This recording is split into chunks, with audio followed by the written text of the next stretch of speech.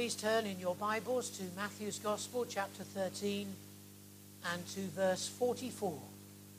Matthew's Gospel, chapter 13, and verse 44. Just a single verse, one of the very short parables of our Saviour, the Lord Jesus Christ. Again, the kingdom of heaven is like unto treasure hid in a field, the which when a man hath found, he hideth, and for joy thereof goeth and selleth all that he hath, and buyeth that field. Very short, a very simple story. A man in a field digging finds some treasure. He covers it. He goes recognizing the value of the treasure. He goes and sells everything he possesses so that he can buy that field and own that treasure and benefit from it.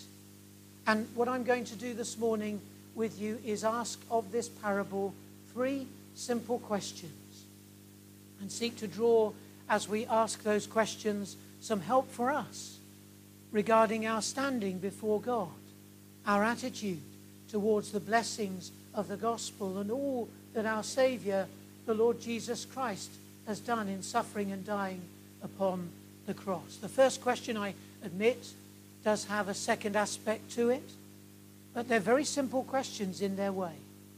Well, let's begin immediately. Here's the first of my questions. What is the treasure? And the follow-up is, why is it hidden?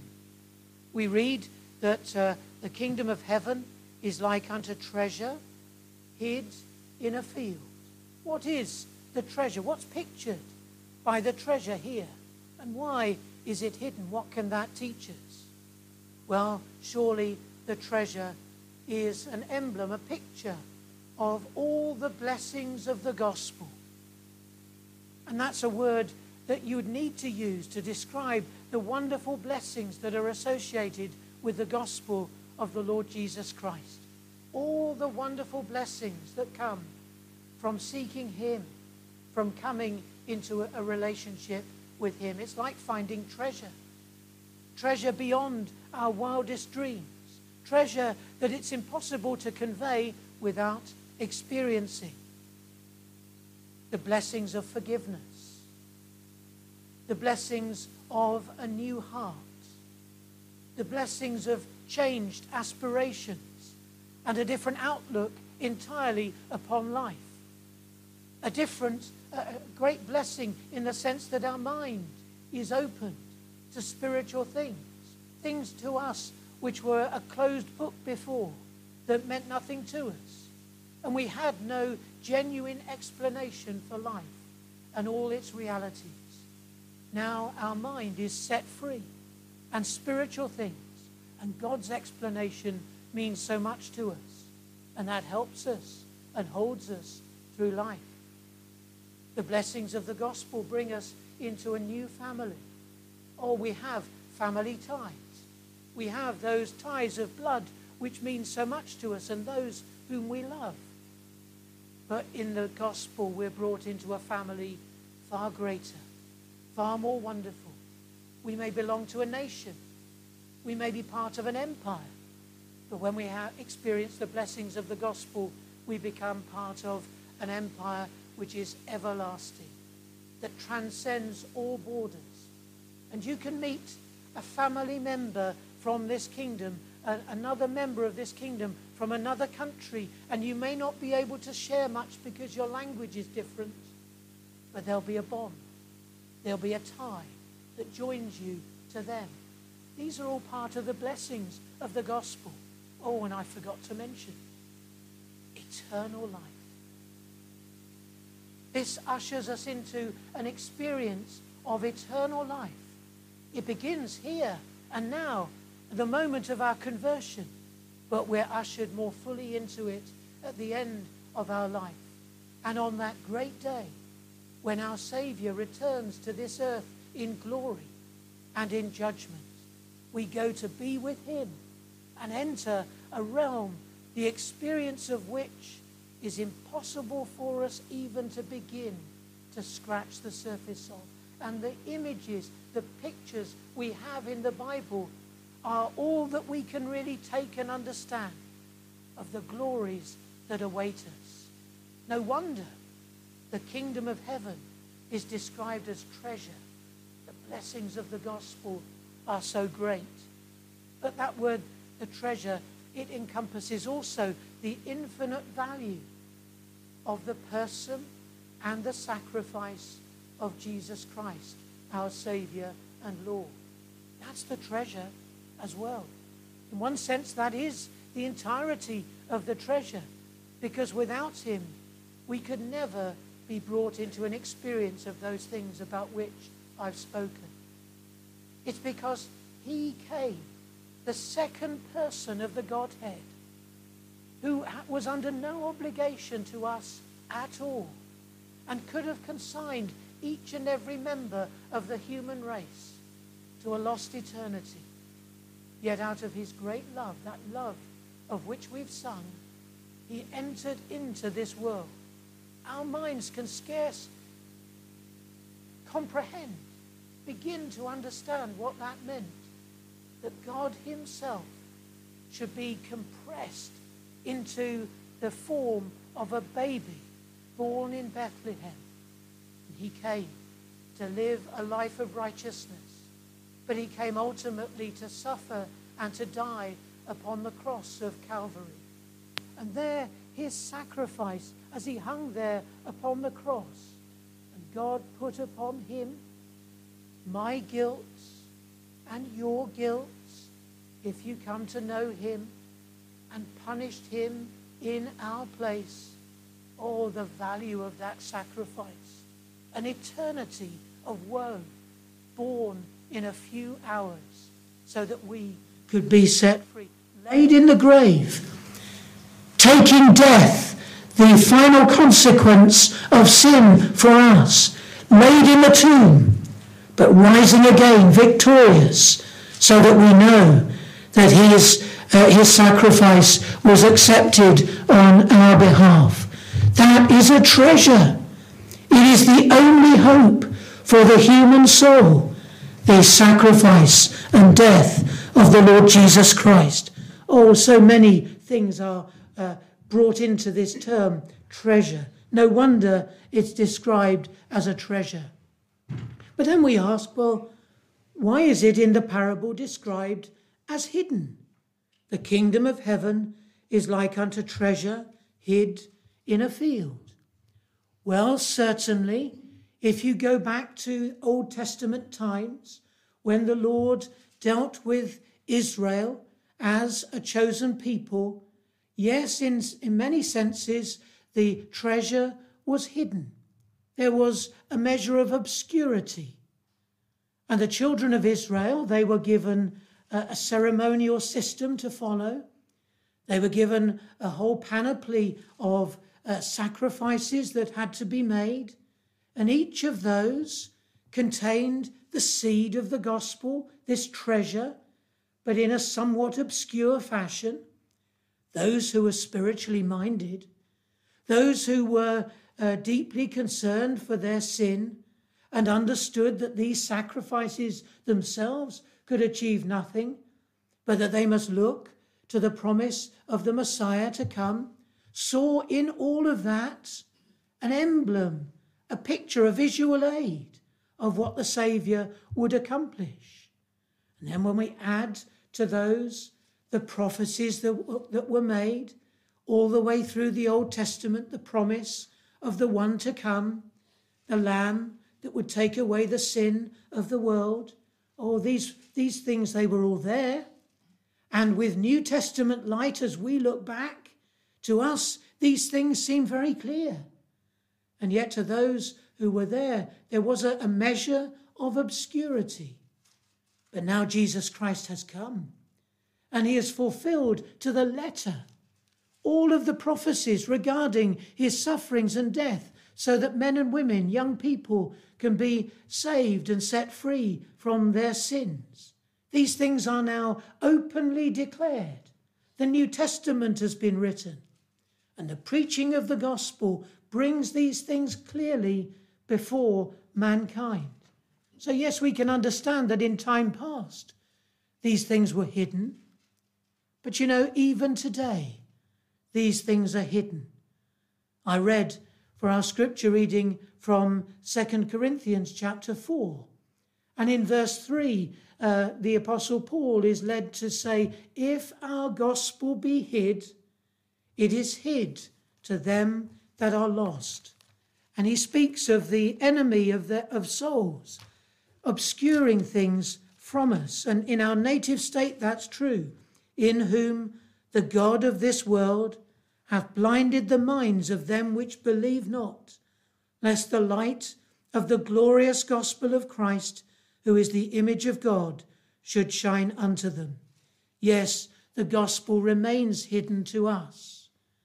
And all three aspects of the way in which it's hidden are encapsulated in 2 Corinthians 4, verses 3 and 4. It's hidden in one sense, and maybe chiefly because of our own sinful nature. We are blind because we're willfully blind. And we have this settled unbelief of anything that questions our manner of life and cause us to humble ourselves before our God.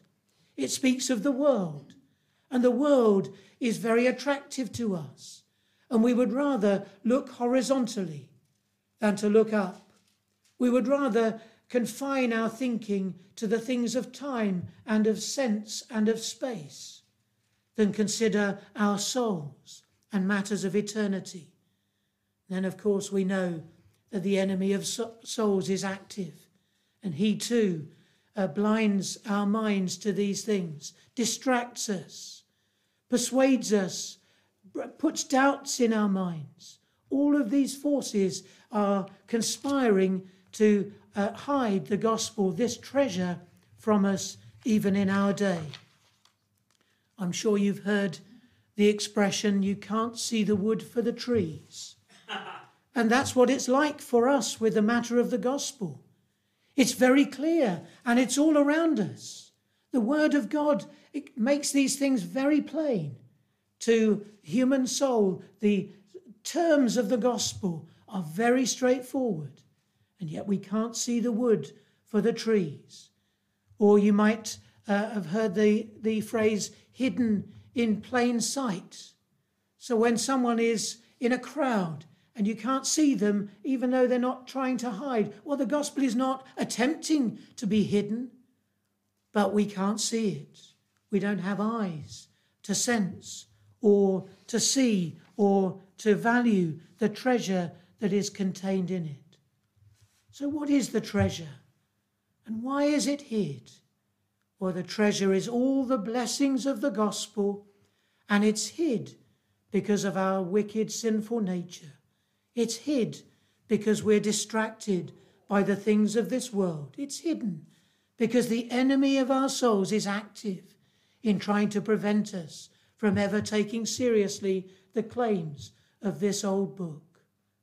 But then we come to our second question, and it's a strange question in some ways, but it's very helpful and may be useful to some here. What on earth was this man doing in that field?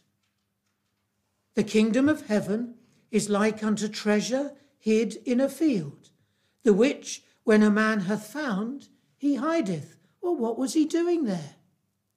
Why was he in the field?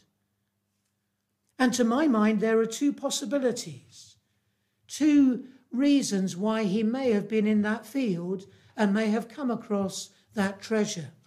And the first of them is this. Perhaps there was a local legend, or there was some kind of something on the local gossip that said there is a treasure that's hidden locally. And having heard that there is this treasure to be found, it kind of captivated him. And this was his life's goal.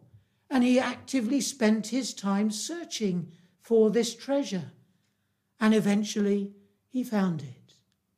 Well, that could be just like one of us here this morning. It may be that someone has spoken to us about the gospel of Jesus Christ. And something about what they say seems to suggest that there is some value in this message that comes to us in the Bible, the Word of God. And we have a desire now, a sincere desire to investigate the claims of the faith. And so we come perhaps to a service of worship like this, and we're all ears. Is this real?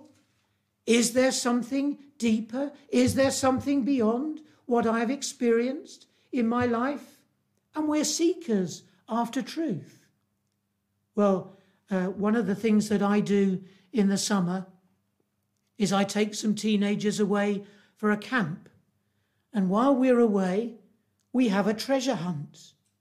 And on one of the days, the treasure, someone goes out and hides it, and we set up a sequence of clues. And of course, the clues are relatively difficult. They have to think a little so that they can follow and they can track from one clue to the next and to the next until eventually they come to the place where the treasure is hidden. But you know, those clues, they're not designed to obscure. Or yes, they may have to think just a little, but they're not designed so that no one ever finds the treasure. Our great desire is that they should actually come across the treasure.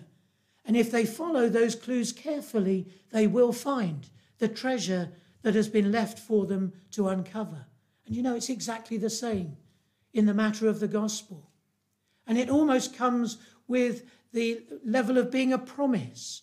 If we are sincere, if we are seekers after the truth, if we go to God and we're prepared to listen to him, all the clues are there.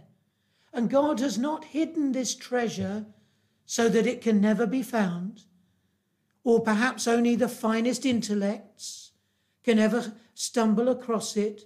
But no, he sees to it that those who sincerely seek the truth, the reality about their souls and about what Christ has done, will find. And my encouragement to you this morning, if that describes you, is to keep seeking, keep asking, or come to us and ask us. If you have a doubt or a question, we'll try our best to help you. We'll try, as it were, to unpick the clue that you're currently grappling with and point you on towards finding that treasure. We can't uncover it for you. We can't take you there exactly ourselves. It has to be found as an individual. But if you are sincerely seeking, you will find in due time. So that's one possibility as to what he was doing in the field. Actually, I think probably far more likely is the second possibility. And that may certainly describe someone here. The other option is that he may have been a very poor man. He didn't own this field. It wasn't his. When he found the treasure, he had to go and buy the field so that he had the rights and the title to the treasure it contained. My thinking is that he was very poor. He didn't have land of his own, and he was forced to work for somebody else. And in my mind's eye, I have him there, and he's worked all his lifetime in that field. He has ploughed, and he has sown, and he has weeded, and he has harvested year after year after year in that field, working for his master. And you know, what that means is that time after time he was so close to that treasure. He was standing right next to it only a few weeks ago, blissfully unaware that what was below his feet was something of such immense value. And now, you might say almost by chance, he stumbles across that treasure. Does that describe someone here? Does that describe you this morning? Or you come to church every single week.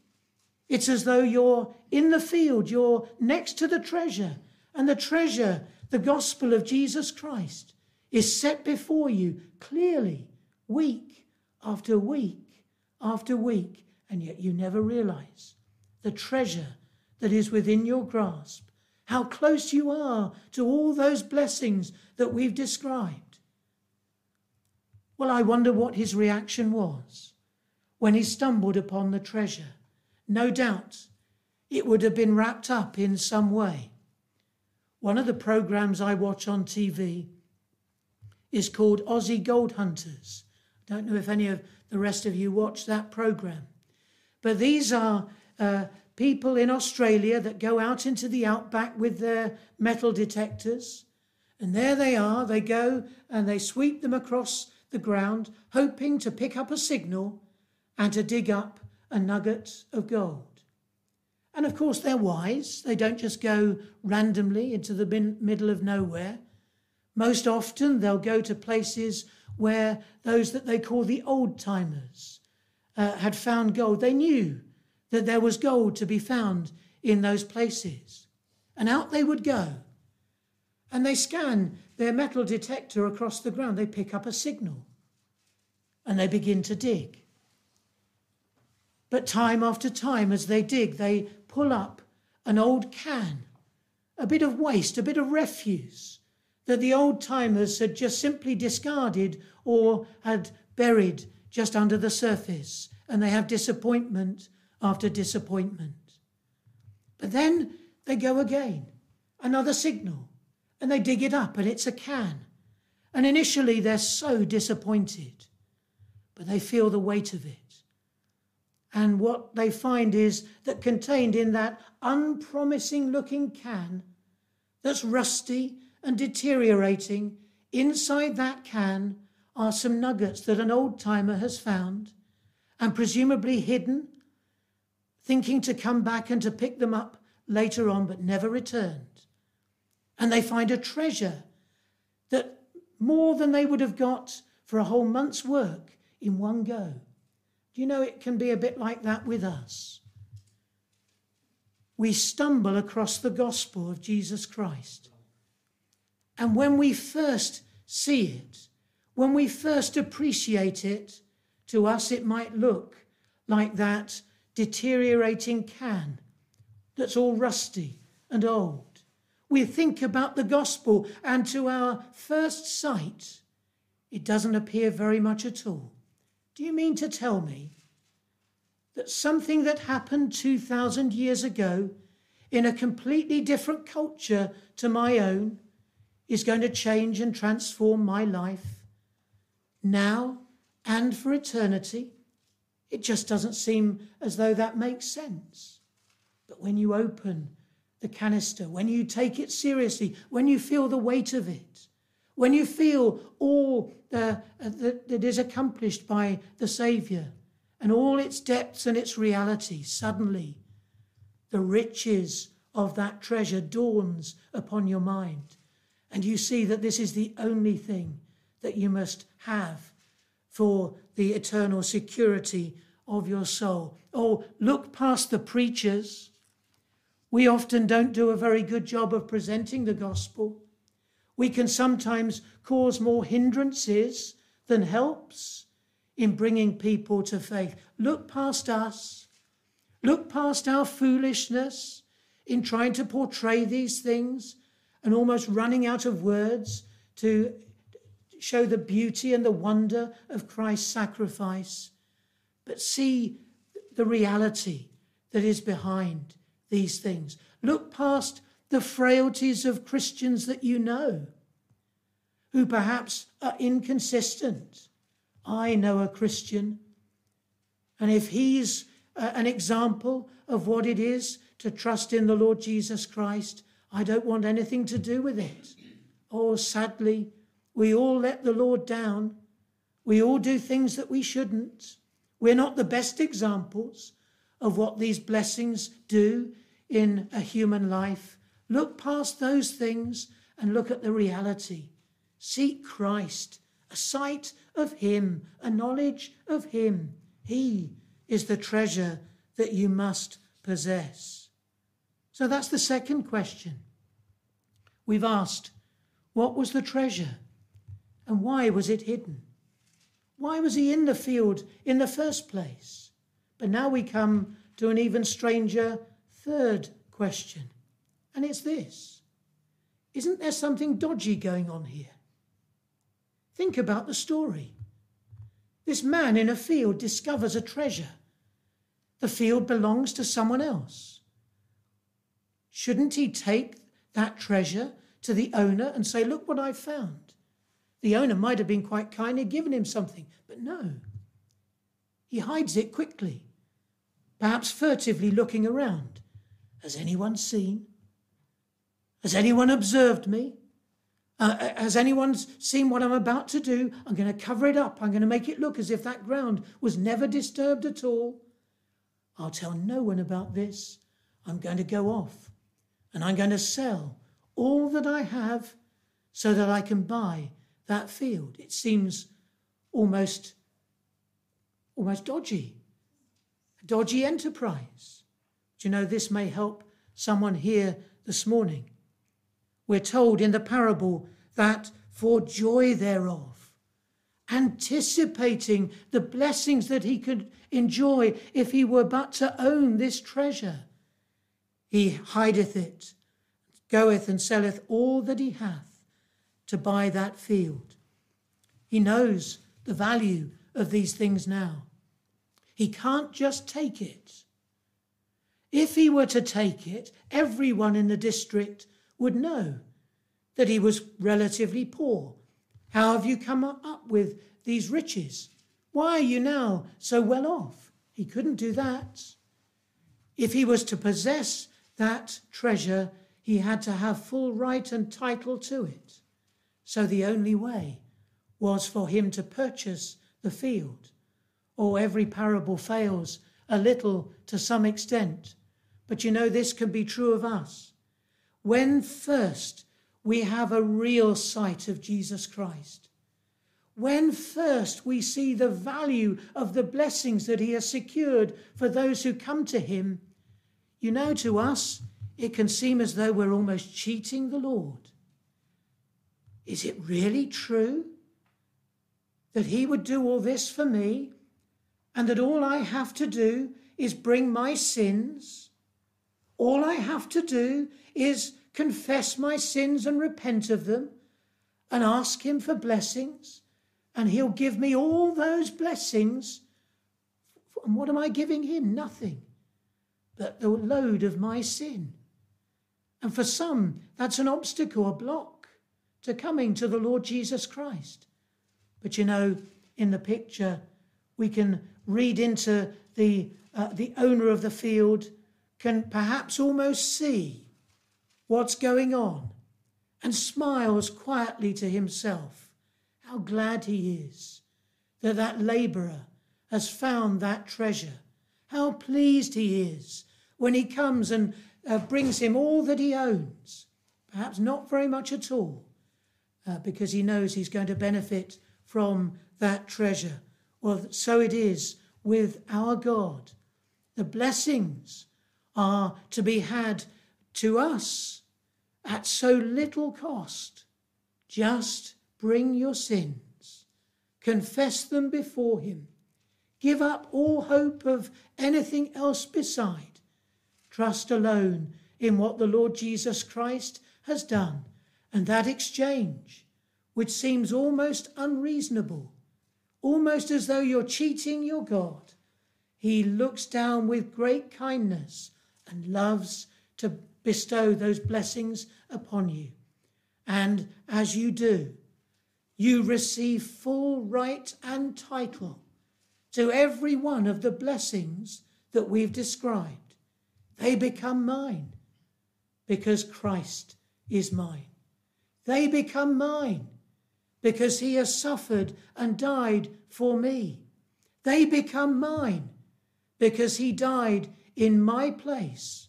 My sins were paid for upon the cross, and I can openly share with everyone that I have received these wonderful blessings.